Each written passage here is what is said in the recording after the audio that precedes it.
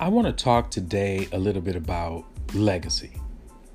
Proverbs 13:22 says something like this: a good man leaves an inheritance to his children's children, and the wealth of the sinner is laid up for the righteous. People who go to modern Western churches will hear that verse a lot these days, especially, and with the emphasis on the B part, or the second part, the latter half of that verse, where it discusses the wealth of the sinner being laid up for the righteous. And the listener will get really happy about that. In a lot of charismatic churches, you see people jumping up and down and shouting and waving their hands and all that kind of good stuff because of the second part of that verse. But I want to focus a little bit more on the first half, the A part of that verse. A good man or woman leaves an inheritance to his children's children. Often when we think in terms of inheritance, we think of money. And that's certainly a part of what an inheritance is. But if we keep thinking about it, most of us can recall back to a parent or a grandparent or a great-grandparent that left some heirloom, some family heirloom. And it may or may not have monetary value, but it certainly has value to the family. And there are good men and women who leave inheritances to their families. And those inheritances are not money at all. Many of us can think about our forefathers, ancestors, parents, grandparents, who have left us with a saying, or a song, or a poem, or a way of being, a habit, a practice. Some good, some not so good. One family that I got to know had a habit of having dessert after every dinner. They would sit together as a family and have dinner. After dinner, they would have dessert. And it just became a norm for them. Dessert was a part of the meal. It was just a part of making the meal. Just like salad or the main course or the grace that you say before you eat the meal. It was just a part of the process. And as the generations went on, way down the line, families and families, cousins and cousins across the globe at this point had dessert. It was just a thing that the family did to extend that dinner and that fellowship. Not a bad thing at all. In fact, many would argue it's quite a good thing, especially if they're eating healthy and drinking plenty of water and getting lots of exercise. That dessert just extended the time at the table to exchange thoughts and ideas and plans among your family members. You know, that is an inheritance. Certainly, I don't want to get away from the money. A good man leaves money to his grandchildren. But what this verse is really talking about is the fact that your life matters. This verse is talking about how you live now matters. Many people don't like to think of legacy because legacy leads them to think about morbidity. It leads them to think about their mortality. It leads them to think about death. And most people don't want to think about death because it's just too scary. It's too terminal. But thinking about death is a good thing as long as you don't overdo it. Because how you think about death informs how you live. You see, if I think about how I'll be remembered, that can help govern how I am presently perceived or how I live, regardless of how I'm perceived. So I want to talk a little bit about how will you be remembered? What will you be remembered for? Will you leave an inheritance of any kind? Money, habits, practices, policies, thoughts, ways of being, ways of thinking, jokes, songs, poems? How will you be remembered, and what is your legacy? What is your living legacy? Some people are living and are still creating a legacy. What's yours? My grandmother at this recording is 103 years old, and over her lifetime, she has sown seeds that have benefited her in her lifetime. You see, she's still living, and she's sown seeds that benefited her in her lifetime. People take care of her. They visit her. They call her. They talk to her. They buy things for her. They grocery shop for her. They clean up after her and in her house and garden for her and on and on and on. Why? Why are they doing that? Just because they're good? I would argue that she contributed to the way they treat her because she invested in them, because of the way she lived.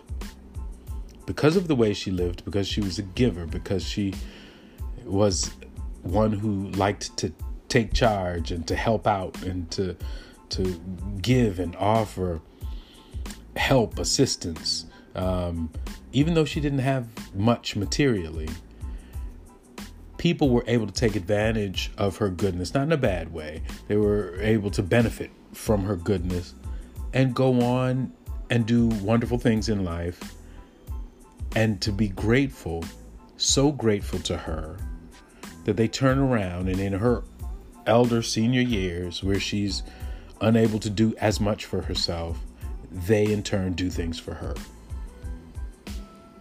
So how will you be remembered? What is your legacy? What's your living legacy?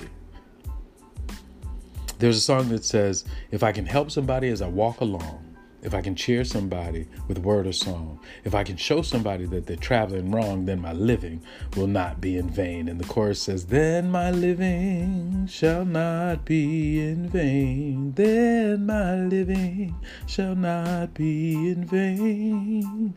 If I can help somebody along the way, then my living won't be in vain. There's a scripture that says that we are as dust. We came into the world with nothing and certainly will leave with nothing. And do you know what? All we really are, our chemical composition, is just about equal to the dust. We make pretty good fertilizer. And that's all we'll be unless we leave a legacy.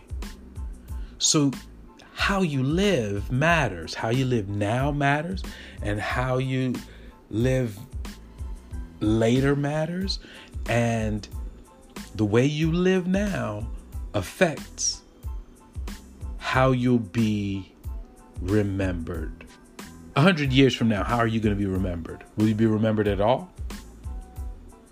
You know, we can push and grumble and complain and maybe not use whatever talents we've been given. But when we live that way, won't we be remembered that way? That was rhetorical. You think about it. And then vanity or altruism both mandate the use of talent. What am I saying here? If you are altruistic and you want to leave a legacy, you almost have to use a talent that you've been given. I mentioned to my grandmother earlier, one of the talents that she had was cooking. So she cooked a lot for people. They loved it. I remember when her church was having a fundraiser, a building fund. I know. The good old building fund. She sold dinners. People came from blocks and blocks away. Neighbors on her own block came with regularity. They couldn't wait until she was selling a dinner. because she could cook. Was that talent a big deal? Well, not to some people, but to everybody who ever ate that food, absolutely. And was it a big deal to the building fund? Absolutely. So if you're altruistic and you want to do good, coming from a good place, how are you going to do that? Well, using your talents is a good way to get that accomplished. Now, even if you're vain, I'm not suggesting that anybody be vain, but even if you're vain and you're sort of self-centered and you want to leave a legacy, you kind of still have to use your talent. Because if it's all about you, if you're going to do anything that's going to make any difference, you have to use what you've been given. So let's talk about legacy just a little bit. What can most of us do to leave a legacy? Well, many of us leave a legacy through children. We have children, and we, in a way, in a manner of thinking, we get to continue to live because our children are an extension of us. And so long after we're gone, our children are here. And then their children are here. And so we, in a way, live as long as our offspring do. And that goes to that scripture that I mentioned. A good man leaving an inheritance to his children's children, not just his children, but to a generation beyond that.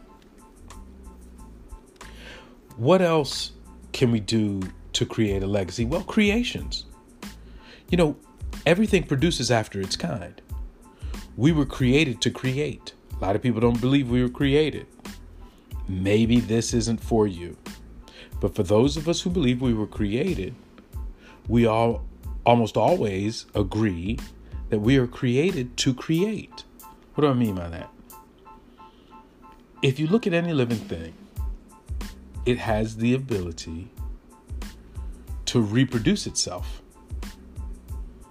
A mango tree can drop a seed, and that seed can create another mango tree. Two humans can get together and create another human, reproducing after our kind. Every living thing has the ability to reproduce after its kind.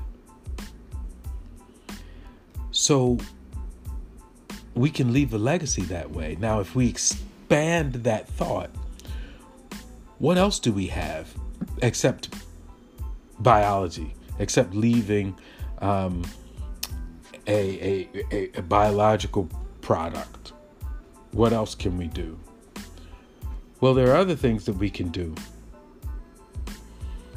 We can create all sorts of things, and usually our talents are going to give us the ability to create something.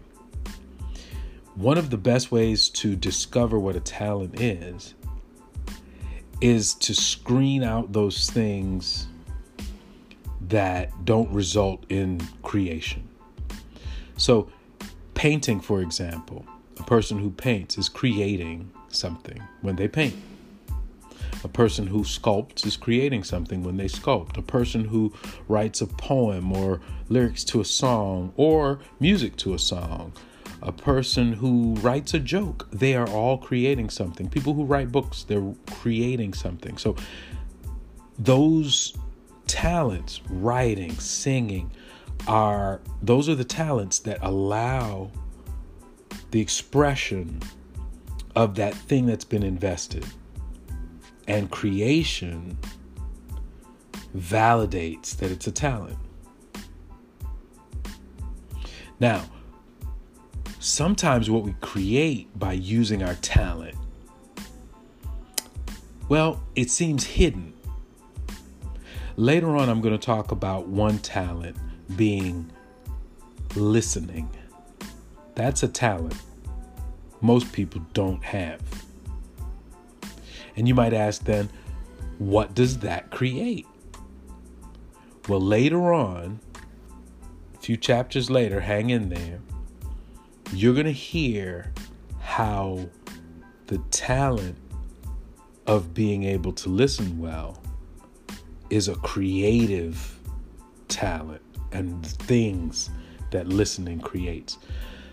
So when we're discovering talents, we have to be careful to make sure that we don't leave things out because upon first glance they don't appear to create anything. They do. So ask yourself, among other things, in my children, how can I contribute? How can I leave a legacy? Can I mold the way they think? Can I mold their habits, their practices, so that they're grateful people, who are hardworking people, who are creative, who are thoughtful, who are sensitive, who make an impact on their generation? That's leaving a legacy. Can I create a product or a person? That too is leaving a legacy. Will my life, watch this, cause frustration and cursing that goes with frustration? Or will my life cause ease and blessing, which comes with ease? That too is rhetorical. Ask yourself that. So let's talk a little bit about the fact that time passes, whether we use time or not. Once upon a time, a very wise person told me when I was contemplating college, she said, 4 years are going to pass whether you go to school or not. And in her mind, what she was saying is you might as well use that time wisely. And to her, wisely meant going to college. For my purposes, I couldn't have done a better thing. I thought that was good advice. That may not be advice for everyone, but that was certainly good advice for me, especially at the time.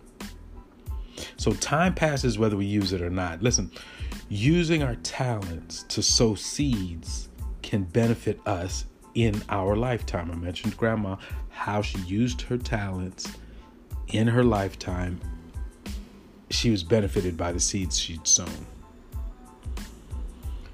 There's a saying that she would also say, time and tide wait for no man. Time and tide wait for no one. In other words, the earth is going to spin no matter what we do or don't do. We might as well optimize the use of our time while we're here. Using talents can be an investment or they can be historical, right? So when we use our talents to create a legacy, it can be an investment. So I can use my talent of providing a listening ear and shelter and food for wayward teenagers. I may have a knack for that. That could be an investment. Now, I may not be doing it for investment purposes, but that can certainly be an investment. But also, a talent can be historical. I might just create a sculpture and sell it or not sell it. It's not really an investment as much as it is historical. I might also create a family crest or shield. I might also write a joke, and it may not be an investment, but it's historical. It lasts, and it points back to an occasion or a person, or back to the family that benefits from it. So, be significant. There are books to be written, songs to be written and to be sung, poems to be written and to be read, discoveries to be made, styles to create. We were created to create. So create. Change the course of history. Make history. Leave a legacy. Time's going to go no matter what you do or don't do. There's no time to waste. 100 years from now, how will you be remembered? How you live matters. Use your talents. A good man or woman leaves an inheritance to his or her children's children. Tap into those talents.